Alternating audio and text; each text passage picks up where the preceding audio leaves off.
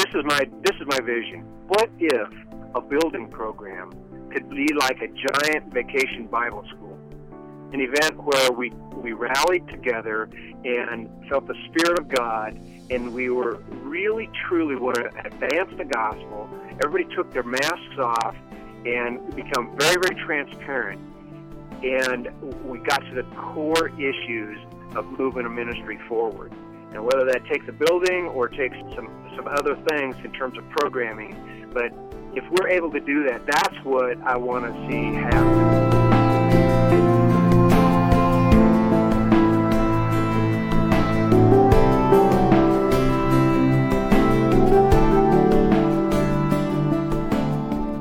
Welcome to Charisma Connection. This is Steve Green on the Charisma Podcast Network. And I'm excited about our guest today. I'm excited for a lot of reasons, most notably because he's a man of God, he's a believer, and he's in a real unique industry that I think many of you are going to want to hear about. So join me in welcoming Todd Brown. He's the CEO at Brown Church Development Group. Todd, welcome to the podcast. Thank you, Steve. I'm delighted to be here. And the thing that I'm most excited about, of course, I'm excited about everything you are and what you do, but in reading your bio, I found out that you're a football grad from the University of Nebraska. All rise. Yeah, bleeding Husker red. Absolutely. I love it. So what years did you play at Nebraska? I played from 1978 to 1982, kind of back in the glory years. Yes. With Dr. Tom Osborne. What a man, right? Yeah, he's an amazing man of God. Did you get involved in the Fellowship of Christian Athletes there at school, or were you already? I did. I actually was one of the founders of the Fellowship of Christian Athletes at the University of Nebraska campus. Great. It was awesome. Well, Dr. Osborne is a man of faith too, right? Absolutely. Did a lot of speaking engagements with Coach on behalf of our Lord and Fellowship of Christian Athletes. That's really good, and you probably have a lot of stories to tell about life with a coach. You know, he was just one of those guys that every time you were around him, if you listened, you were going to learn something. That's amazing. He's an awesome, very wise man. Do you think it's a lot of that's given to his faith? Oh, absolutely, absolutely. He was a man of God. He was very soft-spoken, but very intentional about everything that he did. And I mean, what a great education you could get just from hanging out with the guy. You know, I was with him for the whole 5 years that I was there, and I never heard him say anything harsh at all to anyone.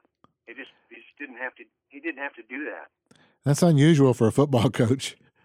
Yeah, and what was amazing is, he would when he would speak, people would strain and just lean in to hear him. They cared what he thought. That's amazing. We can all learn from that type of leadership, right? Yeah, absolutely. Well, Todd, I'd like you to tell me about your company. It's Brown Church Development Group. So it's obvious that you're involved in an industry to help churches grow and develop into the future. Tell me about your company. Well, my vision is to get a group of companies together with their sole purpose being gospel advancement. I started out in the construction industry, and my dad had a construction company. And as God would have it, I found myself doing a lot of churches because I knew a lot of pastors and a lot of people through Fellowship of Christian Athletes. And really the vision that God gave me was to have a group of companies with multiple disciplines that you could integrate together and help churches through a very difficult time of expanding facilities, or even determining if they should even expand facilities. So over the several decades here, we've been doing this, and I think we're getting better at it, and always striving to get advance what we do. Mm-hmm. Really, I try to take what I've learned over the years and apply it and share it with a lot of people.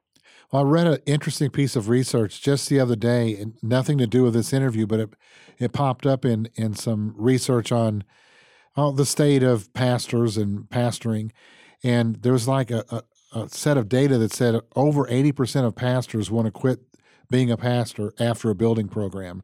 Does that sound familiar? Oh, yeah, absolutely. The average the average lifespan of a pastor after a building program is 18 months in that church. So it's almost like you pack your bags if you're building, because you know on average they're only going to stay there another 18 months. Well, that seems like a big call out for your group then. Yeah, absolutely. And of course that we wanted to ask questions of why is that happening. Yes. And then do research on it and set up a program that would keep that from happening. So tell me about it. What do you think it is? Why do pastors want to run when it's finished? It's just a lot of opinions and cross purpose? Yeah, here's what we just waded in the water as a contractor trying to do this, and since we started, we have actually under our Discover phase of what we do, we started a company called Fishnet Solutions, and it's a combination of the things that we've learned over several years, which really the starting point is to discover where you're at in ministry, both from a health standpoint, from a what are the people feeling standpoint, what is the breaking down all the components of the facility, your site, and do a study and gather good, competent information that becomes a decision-making matrix for churches.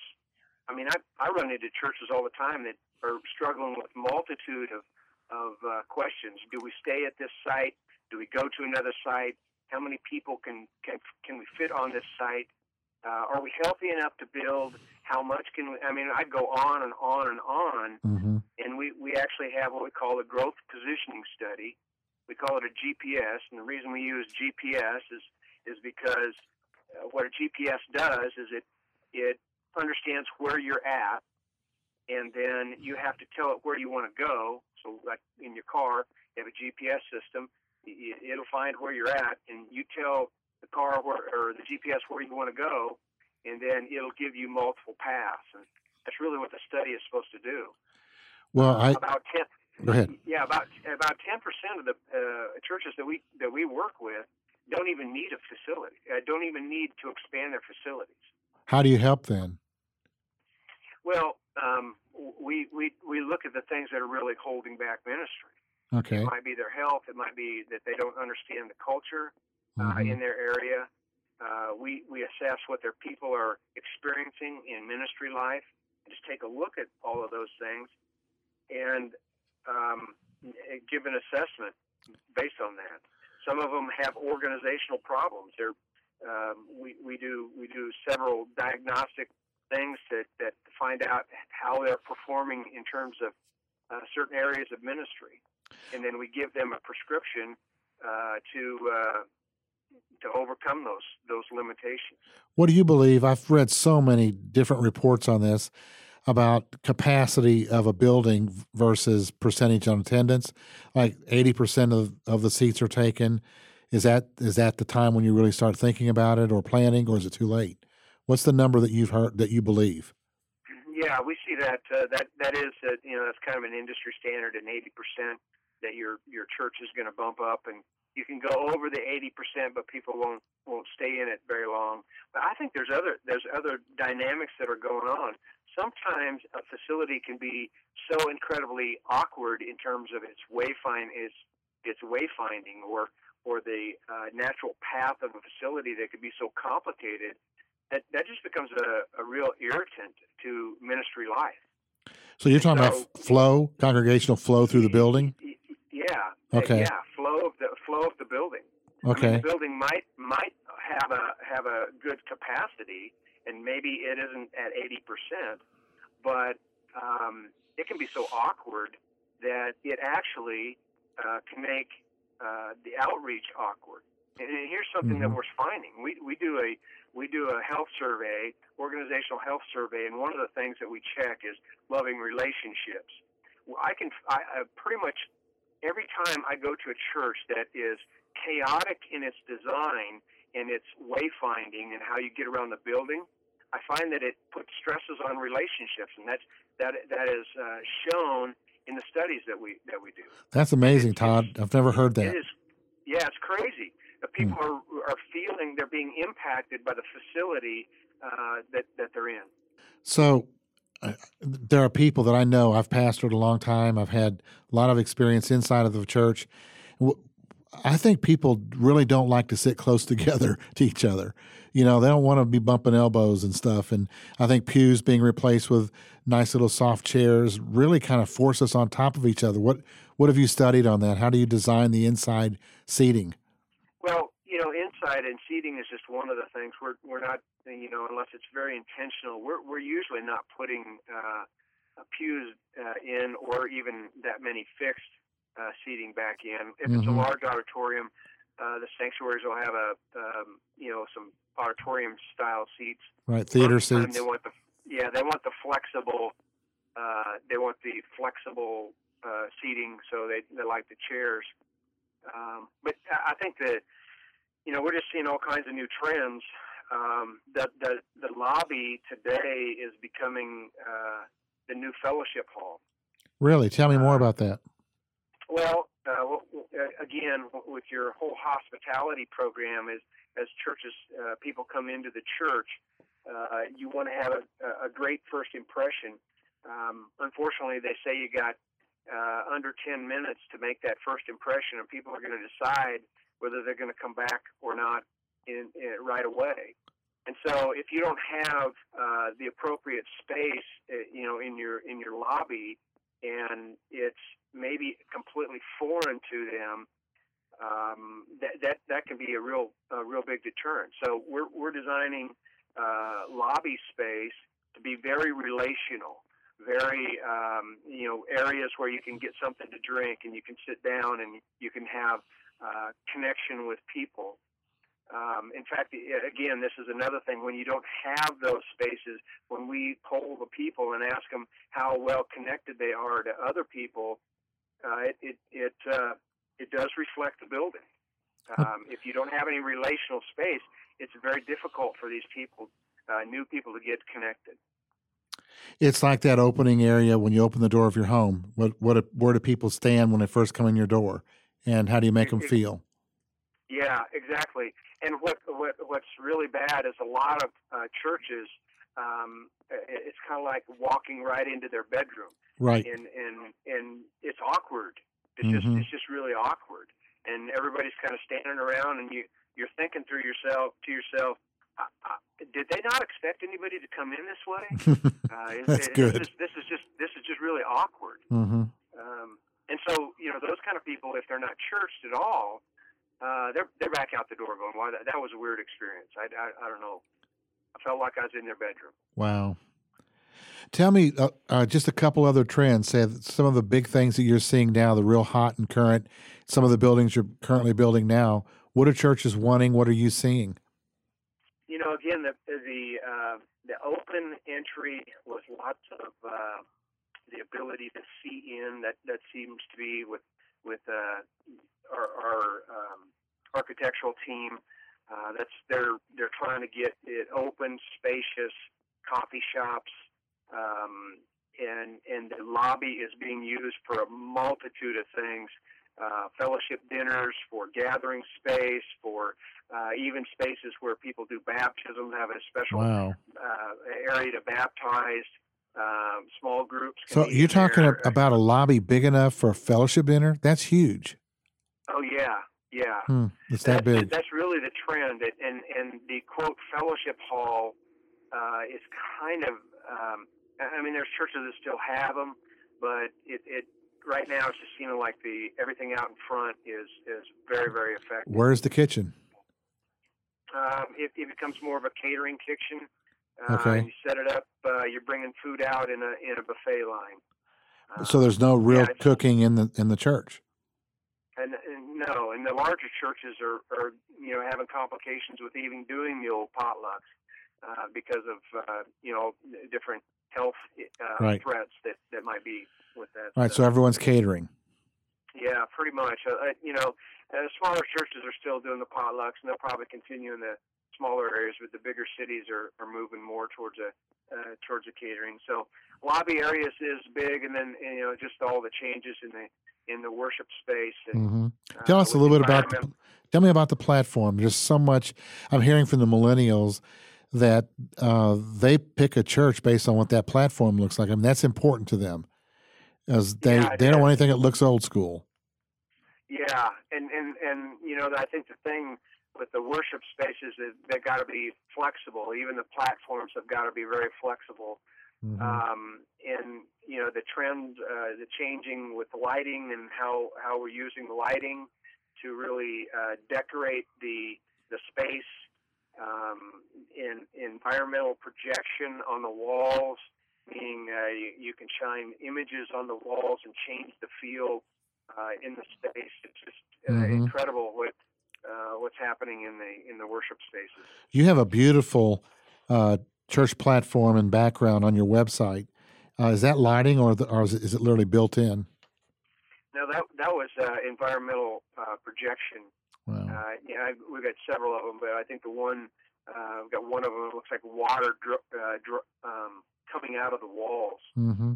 That was I see one with Yahweh on it, on one of the signs. Yeah, that's the same one. Okay. And they can change the environment with just with the click of a finger. That's nice. So you could literally change it from one song to the next. Yeah.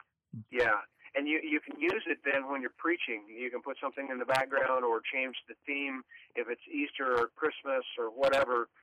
It's a new way of decorating, and you can lay over that words and music to music. So it's pretty cool technology. There's so much going on, and it's even more of a reason why church builders or congregations that are getting large enough for a new facility really need help. And you've created these integrated companies, and give us one or two more of the thoughts on why you can really make a difference for them. Well, I think that the biggest challenge is to stay focused in ministry as you're trying to get something physical, and teaming up with an architect who understands ministry and a consultant. Ministry consultant, which I would be in FishNet, a ministry consultant that really gets it and can communicate in an architectural language to the architect, and then having a confident building. That's where we started in this business with a construction company. Mm-hmm. Confident builders that are going to do this in a way that the church is getting the greatest value. Integrating those, and typically in the world, the architect and the builder are in a hostile situation, right, stuck together, and having a team approach. And I think that's, you either love them or you hate them at the University of Nebraska. But what I did learn from Coach Osborne, wherever you're at, if you bleed red, probably Husker fan. Yes. Yes. Yeah, but what I learned is that team is powerful. Mm-hmm. And if you can integrate a team that has a ministry focus and truly wants to advance the gospel, it can be an unbelievable experience for a church. And the church can actually go to the complete next level in terms of ministry if they do it right. But unfortunately, across our country, and this is indicative of why pastors are leaving after building programs, is they are so hostile, and everybody's lawyered up, and everybody's doing things the way the world does them, and it just takes its toll on the church. Yes, sir. You've made that clear. That is not a good thing. So I've seen people. I've seen congregations and people as a church. And again, I've been around, and as you have, I have seen so many people just leave a church as soon as a building program's announced. They don't want to go through it. Yeah, and that's a shame. Mm-hmm. That is just a shame, because it really, Steve, this is my vision. What if a building program could be like a giant vacation Bible school, an event where we rallied together and felt the Spirit of God, and we were really truly want to advance the gospel. Everybody took their masks off and become very, very transparent. And we got to the core issues of moving a ministry forward. And whether that takes a building or takes some other things in terms of programming, but if we're able to do that, that's what I want to see happen at Brown Church Development Group. That's a really good way to wind up this podcast. But just before I let you go, an important part of what you do is to advance the gospel. And how have you, as a man of God, really seen people brought to the Lord through a building program or through your great mission and your desire, your mission statement to advance the gospel? How do you do it in the work that you do? Well, what I tell my team is if people have breath in them, they're fair game for the gospel. Amen. And so really what I want to see is excellence all the way through with our staff, but then and try to drill down and figure out how does this church, what's the very heartbeat of this church, how do they want to advance the gospel, and then align ourselves with them to do that. And we see all kinds of things, from city officials coming to know the Lord, plumbers giving their life to Christ as a result of just rubbing shoulders with, either our superintendent or one of our staff.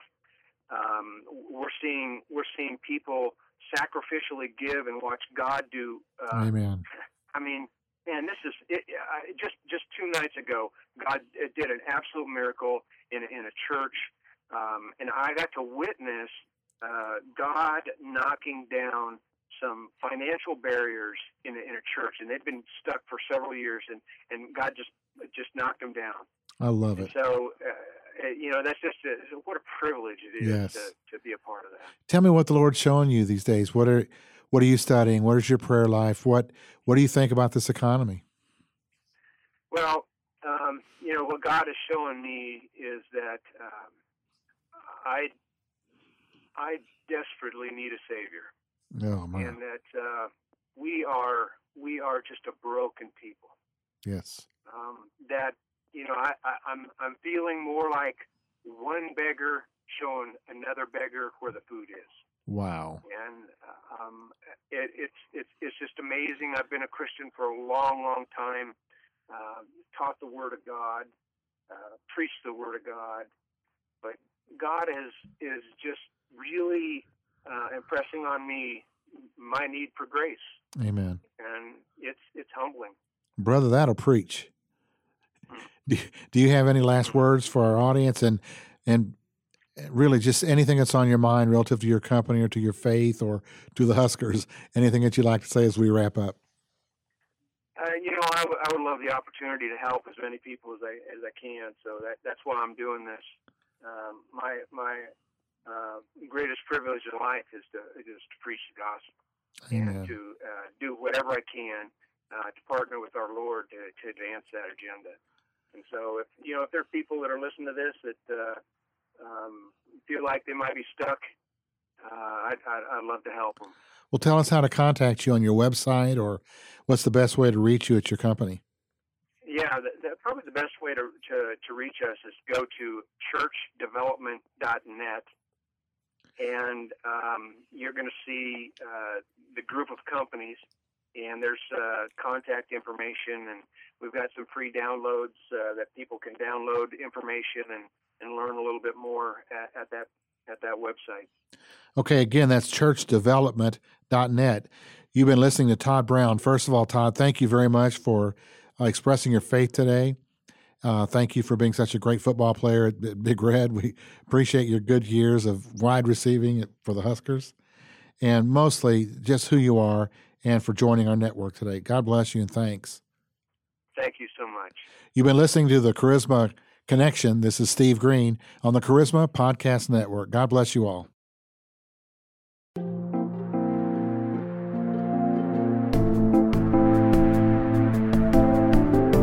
This has been a production of the Charisma Podcast Network. Steve and Joyce Strang are the founders and owners of CPN. Dr. Steve Green is the executive producer of the Charisma Podcast Network. We intend to honor God with every podcast and remain thankful to our advertisers and supporters who make these podcasts possible.